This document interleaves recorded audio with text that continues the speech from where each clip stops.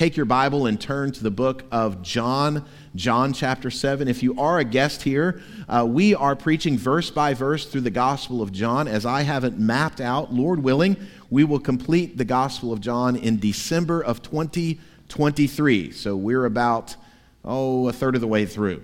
And here we are in chapter 7 of John's Gospel, and I'm going to be preaching a message I've entitled, Are You Thirsty? Are you thirsty? Well, about 25 years ago, an interesting fad began to develop in pop culture, and like most fads, it showed up on the scene and was everywhere, ubiquitous, and then it started to fade away, but you could still see these things around from time to time. And the fad I'm talking about is something that I think just about everybody had one, and that was one of these 3D posters. I've got a picture of a 3D poster, one of those nondescript, colorful images that were computer generated that you look at and it looks like a nothingness of random shapes and colors and squiggles and lines, and what does this even mean? But then as you learned, you could kind of get your eyes to focus, or more better, out of focus, and all of a sudden, as your eyes begin to come out of focus, this 3D image would begin to come off of that nondescript picture. Does anybody remember these things? Yeah, sure. People looked at them all the time. And some people were able to look at them and kind of see the 3D image pop up really well. And I was one of those, actually. I could take my glasses off and look at it. I guess because it was already out of focus, because I took my glasses off, that image just started to pop off the screen, off the page. And there were other people that they could look at it for seemingly hours, and they could never figure out what it was that was popping off. And then after several hours, they become more, as they stare and they stare and they stare, become more and more frustrated, kind of like Mr. Pitt. I don't know if you know who Mr. Pitt is, but I've got an image of Mr. Pitt trying to find the 3D image. I remember one time at my parents' house, my mom had one of these posters in her lap, and she was sitting there for what seemed like hours. And eventually she thought all of her children were playing an elaborate prank on her, that there was actually no 3D image. We're like, no, Mom, we would never do that. Well, we would do that, but we weren't doing that. And she just couldn't see it. Some people could see them, some people couldn't. There is something of a trick to these images. You have to adjust your focus just right so that the image will pop out. And then once you do, that 3D image appears if you have your eyes focused just right. You can see clearly this 3D image, the corners and the depth and the nuance of this three-dimensional image if you know how to use your eyes properly.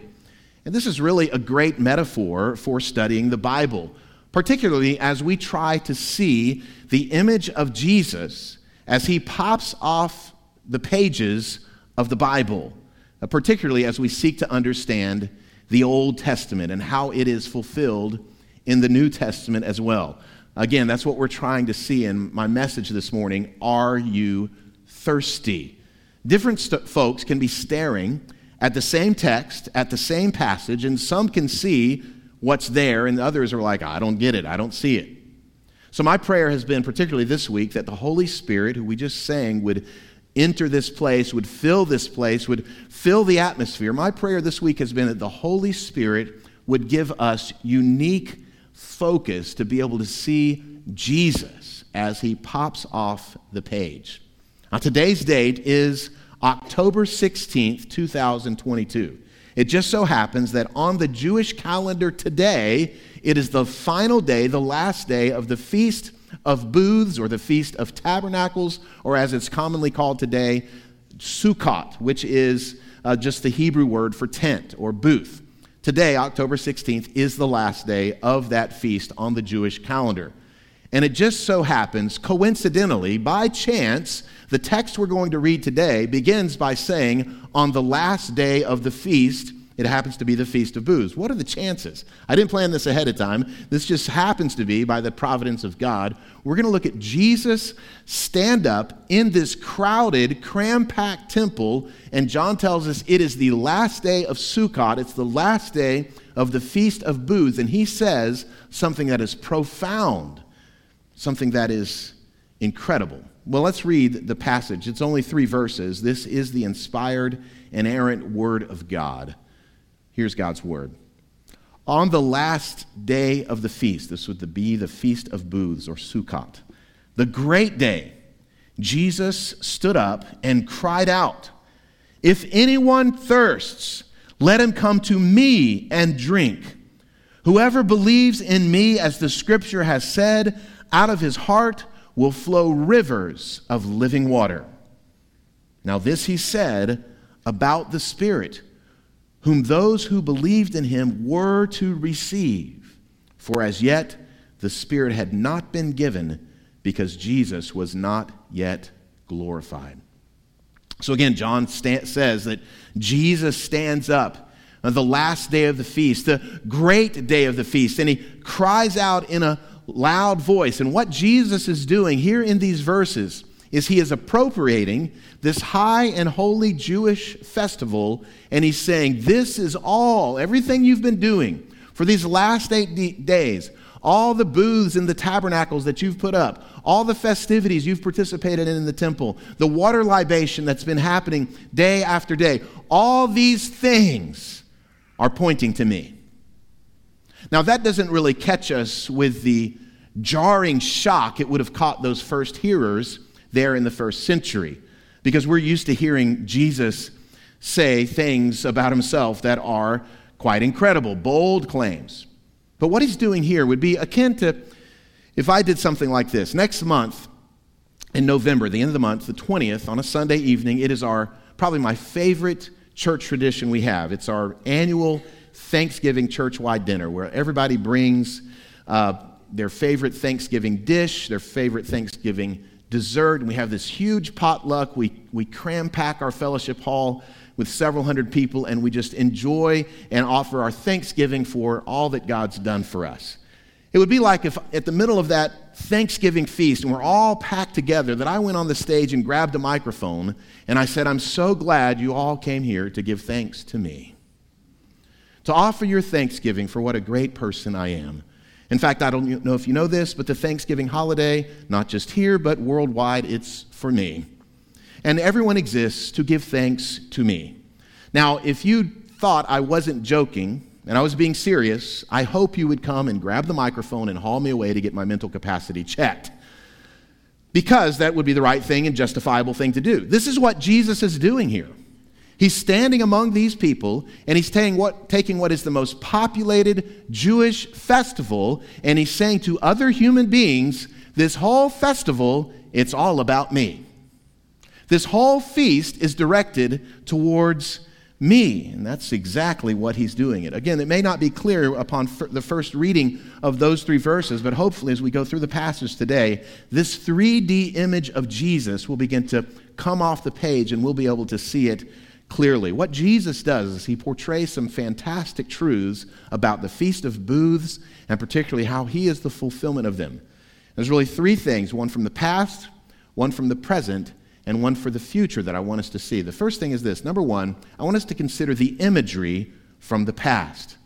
The imagery from the past. Verse 38 says that this, again, is a fulfillment of Old Testament, Jesus says, of the Old Testament scriptures. Look at verse 38. "Whoever believes in me, as the scripture has said, out of his heart will flow rivers of living water." Now, it's likely that Jesus is not pointing to one particular verse, but he's pointing to a whole constellation of passages from the Old Testament that, taken in their entirety, are pointing to this reality, that Jesus, as the Messiah, is the fulfillment of all these promises of rivers of living water flowing out of the innermost being of a human. If you go back and look in the Old Testament, in the Torah, the book of Leviticus, chapter 23, lists for us the various feasts that the Jewish people would celebrate through their calendar, through their annual pilgrimage through their calendar. And so I want to ask you to turn to Leviticus 23, but I've got on the next slide all the different feasts that were a part of the Jewish festivals, their calendar. It began in the spring with the Feast of Passover, Leviticus 23, 4 through 8. Then following that would be the Feast of First Fruits. After that, the Feast of Weeks, or in Greek, it's called Pentecost, and we've heard of that. Next, following that, would be the Feast of Trumpets. Following that, the Day of Atonement, or Yom Kippur. And then finally, the last festival of their annual calendar was this Feast of Booths, or Feast of Tabernacles. You may notice there, the lengthiest description of all these holidays is the final one, the Feast of Booths. It's the most elaborate, and it's the one that really wrapped up their entire calendar of holidays and festivities. This was an 8-day long feast. It began on a Sunday, and it ended on a Sunday. Again, the Jews today are ending their festival of booths today. What this means is that because part of the Feast of Booths was them setting up tents and putting up booths and tabernacles for them to dwell in for this 8-day camping trip, because it started on a Sunday, they wouldn't be breaking any Sabbath rituals of working on the Sabbath on Saturday. Because it ended on Sunday, when they took their booths down, they weren't breaking any Sabbath rituals about working on the Sabbath. So it started on Sunday, and it ended on Sunday. And it's on this 8th day, this final day of the feast, on Sunday, don't miss that Jesus makes this promise and this prediction of the coming infilling of the Holy Spirit. This is powerful. On Sunday, Jesus said, you're going to be filled with the Spirit. Not only that, if you go back to the beginning, the top of the rotation, you go to the Feast of the Passover, which would happen 6 months from this moment. And I've told you in previous sermons, 6 months from this Feast of Booths, Jesus would be crucified, killed, and buried in a tomb during the Feast of Passover. But watch this. On the 8th day of Passover, which happens to be a Sunday, Jesus was resurrected from the dead. Isn't that awesome? That he gives the promise of the coming Holy Spirit on a Sunday. He's resurrected from the dead on a Sunday, but it doesn't stop there. Because as you move forward to the next pilgrimage festival, which is not the Feast of First Fruits, but the Feast of Weeks, or Pentecost, this would also be a large gathering of people, of pilgrims, into Jerusalem. And on the Sunday, at the end of Pentecost, guess what happens? The Holy Spirit comes down on the church gathered in the upper room. The very promise that Jesus had made 7 months earlier, that he would send the Holy Spirit, on Sunday he made the promise. On Sunday he was resurrected by the power of that same Spirit at the end of Passover. And then the final Sunday of Pentecost, the Holy Spirit comes down, empowering the church. This is why we worship on Sundays. We are not people of the Sabbath. We are people of the first day of the week. We're the people of the Sunday, because Jesus planted and established and inaugurated his church on the first day of the week. We worship him on that day. Now, performed during this Feast of Tabernacles was a ritual known as the water libation ceremony. The water libation ceremony. And this is essentially how this ceremony would work. Again, for 8 days during the Feast of Booths, is that a priest would go down to the pool of Siloam. You've probably heard of that pool. It's where Jesus healed an invalid. A priest with many other priests and other pilgrims would go, and they'd have trumpets, shofars, these horns that they call shofars. Shofar, show good. They would, sorry, you have to do that joke every time you say shofar from the pulpit. Shofars, and they would blow this trumpet, and they would celebrate, and they would dip this golden jar down into the pool of Siloam, and they would carry that water, some 15-minute walk, up to the temple.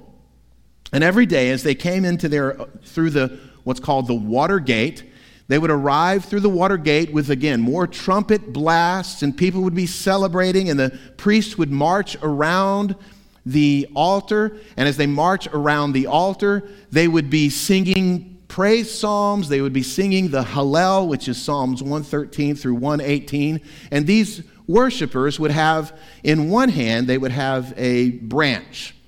And they would be waving this branch. And all these people, in the other hand, they would have a piece of fruit. And as this priest got up around the altar, they would all be singing, and then they would shout 3 times, "Give thanks to the Lord." After that third shout, trumpets blasting, singing the Hallels, shouting, "Give thanks to the Lord," there would be complete silence. And they would all watch as the priest lifted up the golden jar, and he began to pour water out all around the altar. And this water libation ceremony happened every day.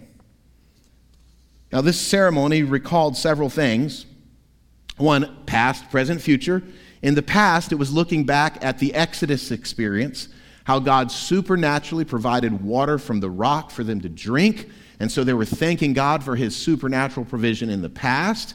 This water libation ceremony also celebrated God in the present as they're holding up the citrus fruit. This was a celebration of the harvest. Thank you, God, for the harvest, and also something of a petition of prayer. Would you send rain? Because without rain, you don't get citrus fruit. Would you send rain so that we can have another harvest next year? But then it was also looking forward to the future. As they look forward to the future, they would look in anticipation of the age of the Messiah, when the Messiah would reign in this future age. And they would recall and they would recite from Isaiah chapter 12. Look at Isaiah 12, 1 through 3. You will say in that day, I will give thanks to you, O Lord, for though you were angry with me, your anger turned away that you might comfort me. Behold, God is my salvation. I will trust and will not be afraid, for the Lord God is my strength and my song, and he has become my salvation. With joy you will draw water from the wells of salvation. So this Feast of Tabernacles really became connected with the imagery of water and all that water portrayed. And again, this ceremony would happen every day for 8 days as they would pour this water out, complete silence. Now, the last day, the 8th day, there was a little twist on the ceremony. That water that's in that golden jar, they would actually mix a little wine with that water. And then as the priest would lift it up after the 3 shouts of give thanks to Yahweh, give thanks to God, complete silence, then the priest would pour that mixed water and wine not around the altar, but he would pour it on the altar. And scholars think it is at that very moment of silence on the 8th day that Jesus stood up and he shouted in a loud voice. This is fantastic. In fact, notice again the end of verse 37. The silence is broken. In verse 37 it says, on the last day of the great feast, the great day, Jesus stood up and cried out. Last week we considered this word cried out. If you were here last week, I'll remind you in case you forgot. This Greek word there is only used 4 times in the New Testament to describe Jesus' tone of voice. It literally means to yell at the top of your lungs, to cry out. We considered it last week. It is again this week. We'll see it again when we get to John chapter 12 sometime next year. And then this word is also used of Jesus when he's on the cross in Matthew 27. Jesus is on the cross, and he cried out with a loud voice before bowing in his head and dying. But here's Jesus on this great day of the feast. He cries out in a loud voice, shouting at the top of his lungs, if anyone thirsts, let him come to me and drink. Whoever believes in me, as the scripture has said, out of his heart will flow rivers of living water. There was no mistaking from any of the tens of thousands of people crammed into the temple courts that day exactly what Jesus was saying. He was appropriating the Jewish festivals and the Jewish feasts and the imagery of this water libation ceremony. He was saying it all refers and points to me. That's the imagery of this festival we see from the past. But here's the second thing I want you to notice. Number 2, the invitation for the present. The invitation for the present. He gives a present invitation to the people gathered there as he makes this loud proclamation in the midst of the silence of that ceremony. What's the invitation again? If anyone thirsts, let him come to me and drink. I could spend a whole sermon or a whole series of sermons on this one sentence. But I want to break it down real quickly. First thing I want us to notice about this invitation is the word anyone. And what that tells us is it's available to all. Anyone. Anyone. And think about who that includes here. It includes, obviously, the Jewish pilgrims from all over the region. It includes, obviously, the officers, the court officers that were sent by the Sanhedrin to go and arrest Jesus so they could put him in jail and eventually kill him. They're anyone's. It includes the very enemies, the religious rulers that want to see him dead. He says, if anyone, and friend, it includes you too, anyone, if there is anyone who thirsts, let him come to me and drink. How often has the Lord stretched out his hands to you and said, would you come? Anyone, would you come and drink? And now let's think about that next word, the word thirst. What is thirst? What does it mean to thirst? What does it mean to be thirsty? Well, thirst is obviously a human appetite, right? We've all probably been thirsty before. There are times that we're probably dehydrated. We've gone through maybe a vigorous workout. Those of us that have wrestled, we know what it means to cut weight, and we spend a couple of days dehydrating ourselves and getting rid of water weight. And then after the weigh-in, we are very, very thirsty. What do? We go take a drink, right? We're thirsty. And so he uses this common, understandable, particularly in that era and that time, in an arid location, a lot of desert, they knew what it meant to be thirsty. But he's not talking about physical thirst here. He's saying that there's a thirst of the soul. There's an inner desire, an inner craving.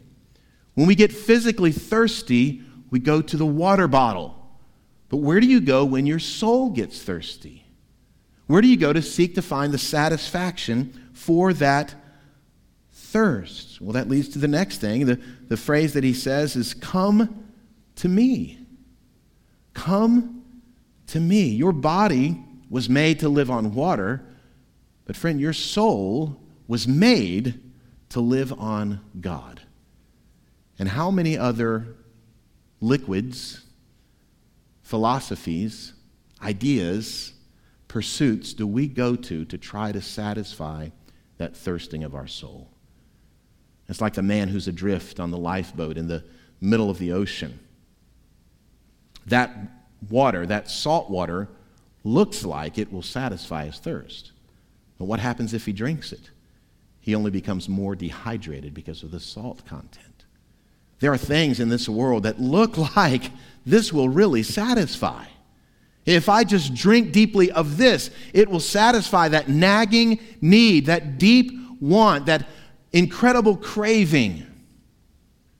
Jesus says, come to me. Jesus is the soul-satisfying water we all need. Nothing satisfies like Jesus. You know, Jesus said something similar in John 6, if you remember, we were there several weeks ago. In the very first I am statement that Jesus made in the book of John, as recorded in John, we find this recorded in his gospel account. Jesus said to them, I am the bread of life. Whoever comes to me shall not hunger, and whoever believes in me shall never thirst. So Jesus was saying he doesn't just provide bread, he says, I am the bread. He's not saying I can give you water to satisfy your soul. He's saying I am the water that satisfies your soul. There's so many people, souls created by God to be satisfied in God, who are plodding along, trying to discover their purpose, trying to figure out their why. What am I here for? This is your purpose, to have your soul satisfied by God. That's why you were created. If anyone, it's an invitation open to all, is thirsty, this strong desire, this great sensation of need, he says, let him come to me, the living water that is Jesus, the person, not an organization, not a philosophy. But then the last word of the invitation, he says, drink. Drink. Well, what is meant by this word, drink? Well, when I preached this several weeks ago, and we looked at John 6:35, the title of my sermon then was Eating is Believing. Eating is believing, and that's exactly what it is. But eating is metaphorical for faith, and the same is true here. Drinking is believing. That's what the word drink means. In fact, look at John 6:35 again. It says, I am the bread of life. Whoever comes to me shall not hunger, and whoever believes in me shall never thirst. Belief is drinking. It's drinking.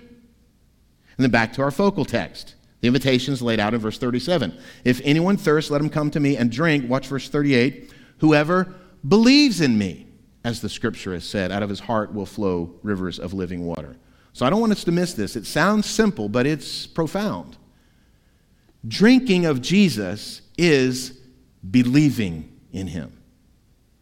Believing in Jesus is portrayed as drinking to have the satisfaction of your soul that only he can give. Here's why I want us to consider this and ponder this for a moment. Because we live in an era of church history when there's been something of a misnomer about what it means to believe in Jesus. There's been this misnomer over the last couple of generations of Christians that believing in Jesus is simply this, making a decision. I've made a decision for Jesus. Missionaries and evangelists, they have this kind of ideal. We need to go make decisions for Christ. We're going to foreign countries to get decisions. I get brochures from evangelists, and the cover of the brochure says, last month, 42 decisions for Christ. Is believing in Jesus simply decisional? We just say, decide one day, oh, okay, I've decided. I think that terminology, though it's somewhat true, it undercuts the deep meaning of what saving faith really is. And it may be why we have many professing Christians who are not possessing Christians. Because according to Jesus, believing is when you are starving, you are hungry, and you come to Christ alone to have that deep ache satisfied. Believing is not just a decision. I check a box. Oh, okay, I've done it. I'm good. Believing in Jesus is drinking to have that dehydration filled. True belief is finding satisfaction in Christ alone. And you may be here this morning and you made a decision. You agreed to a set of facts, but you never said, Jesus, in you and you alone, I want to find my full satisfaction. If that's you today, be satisfied in Christ. Come to him and say, I want to be satisfied and drink deeply, not of an idea, not of a presentation, but of Jesus. Drink of him. Are you thirsty? Do you need a drink? Has your soul been satisfied by Christ and his work of a perfect life and substitutionary death and glorious resurrection from the dead? That leads to the third truth I want us to see from this passage. Not only the imagery of Jesus we see from the past in the Old Testament scriptures, the invitation of Jesus in the present to come and drink deeply, but thirdly, the implication for the future. The implication for the future. For those who respond to the invitation to come and drink deeply of Jesus, what's the implication for us? What does Jesus say is going to happen? What's the promise? Look again at the end of verse 38 and then to verse 39. Out of his heart will flow rivers of living water. Now this he said about the Spirit, whom those who believed in him were to receive, for as yet the Spirit had not been given, because Jesus was not yet glorified. Of the four gospel accounts we have in our Bibles, John is the most theological. And here he lets us know through this commentary of verse 39. He tells us, here's what Jesus was talking about. When he made this promise, out of your heart will flow rivers of living water, here's what he meant. And it's good that he does that for us. We find a similar thing in John chapter 2. Jesus said in John 2, destroy this temple, and in 3 days I'll raise it up again. What did everybody think he was talking about? The physical temple there in Jerusalem. But after his resurrection from the dead, as he's further teaching his disciples, they were like, oh, now it makes sense. This is what you meant by that saying 3 years ago, that when your body, the temple of God, is destroyed, you'll raise it up again in 3 days. So John gives us some commentary in chapter 2. He gives us some commentary here in chapter 7. What he's saying is that after Jesus' resurrection from the dead, the ascension into heaven, and as he told his followers, you wait in Jerusalem for me, and I will send the Holy Spirit into your lives. This is what he was talking about. This is the implication for the future he was giving.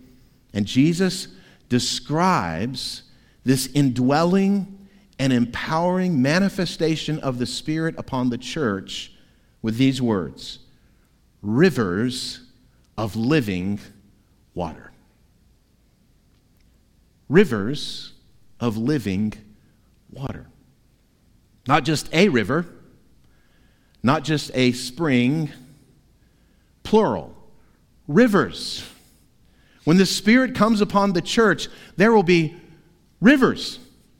Rivers of living water flowing from his people. As I contemplated that promise from Jesus this week, I thought, what is he talking about?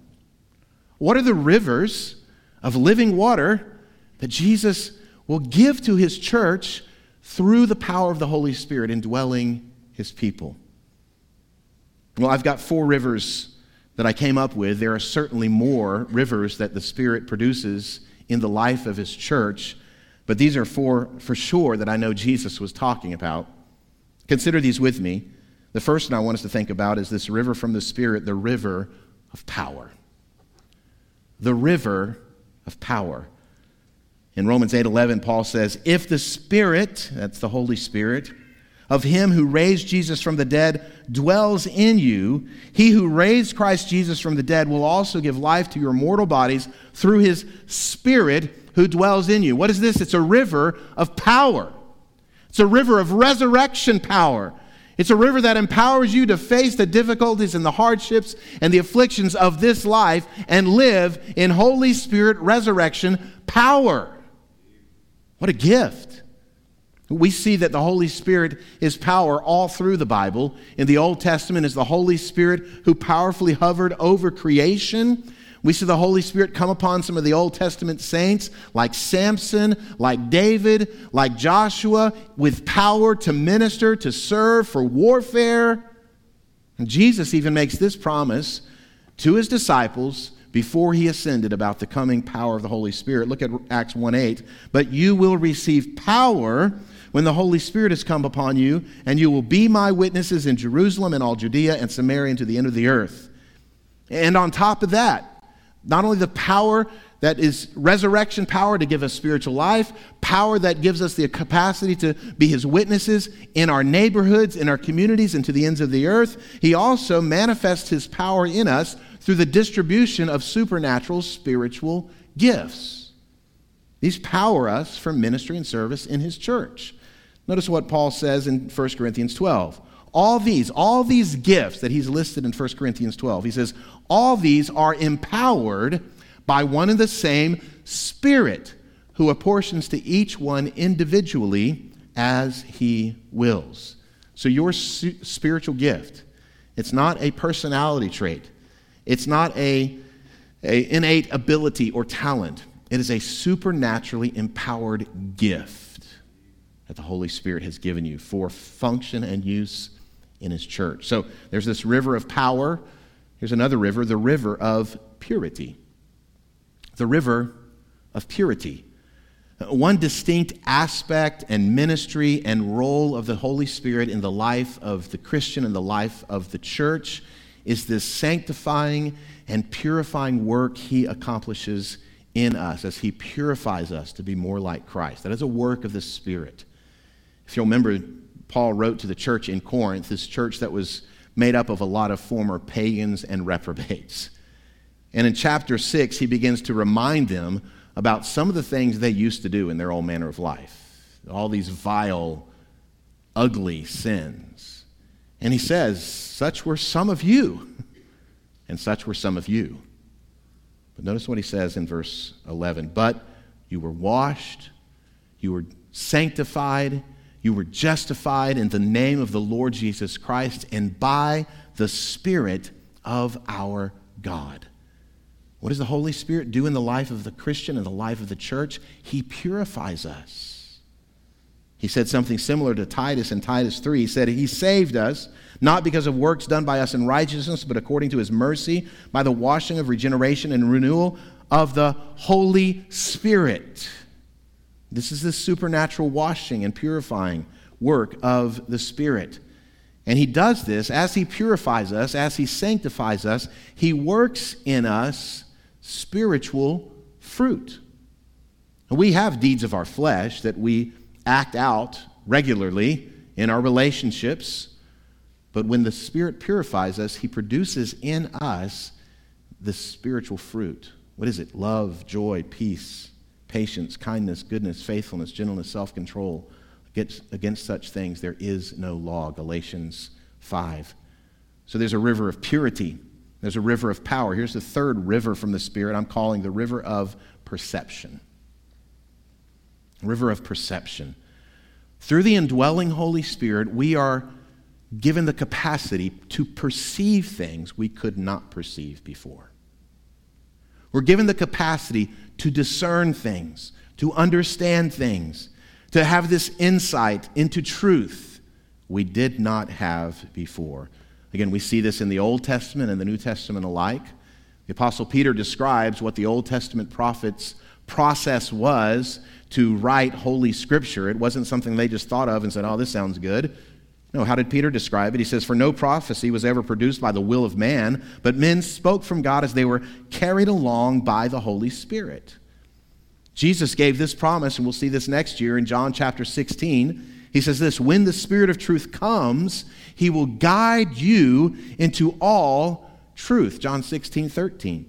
The Spirit gives you discernment as to your identity as a child of God. Look at Romans 8:16. The Spirit Himself bears witness with our spirit that we are children of God. Friends, that's having this perception, this discernment, this insight that is supernaturally, spiritually enabled. The fourth river of the Spirit I would mention, and there's many more we could talk about, is the river of purpose. See, when the Holy Spirit came down upon the church, as He promised here in John 7, as was accomplished in Acts chapter 2, when the Holy Spirit came upon them, it was not just so that those individuals would somehow get some warm fuzzies. They were given the Holy Spirit for mutual encouragement, growth, love, and purpose, gospel purpose. Notice Acts chapter 2. Again, this is the Pentecost feast. Thousands upon thousands of Jewish pilgrims were there in Jerusalem to celebrate. And they asked this question after the Holy Spirit came down. What is this? What's going on? And Peter preaches from Joel chapter 2. And this is a quote from Joel 2. He says, in the last days it shall be, God declares, that I will pour out my Spirit on all flesh.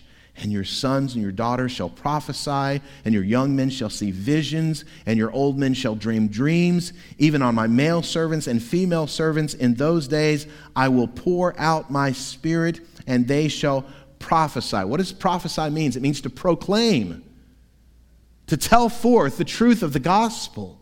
Friend, here's why, and mark this down. Here's why you have the Holy Spirit if you're a Christian.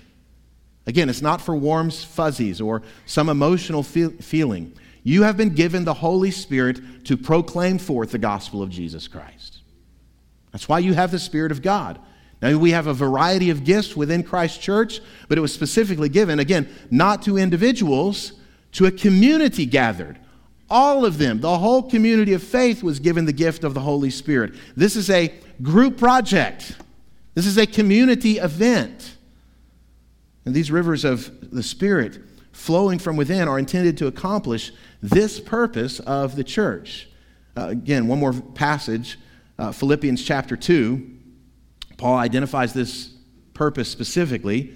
Therefore, if there is any encouragement in Christ, if there is any consolation of love, if there is any fellowship of the Spirit, if any affection and compassion, make my joy complete by being of the same mind, maintaining the same love, united in spirit, intent on one purpose. And just like the church in Philippi was made up of many members to accomplish one purpose, so too the church in Lookout Valley is made up of many members empowered by the Spirit to accomplish this one unified purpose. It's been this fundamental reality about the unified purpose of Christ through the sending of His Spirit into His church to give us individually unique gifts.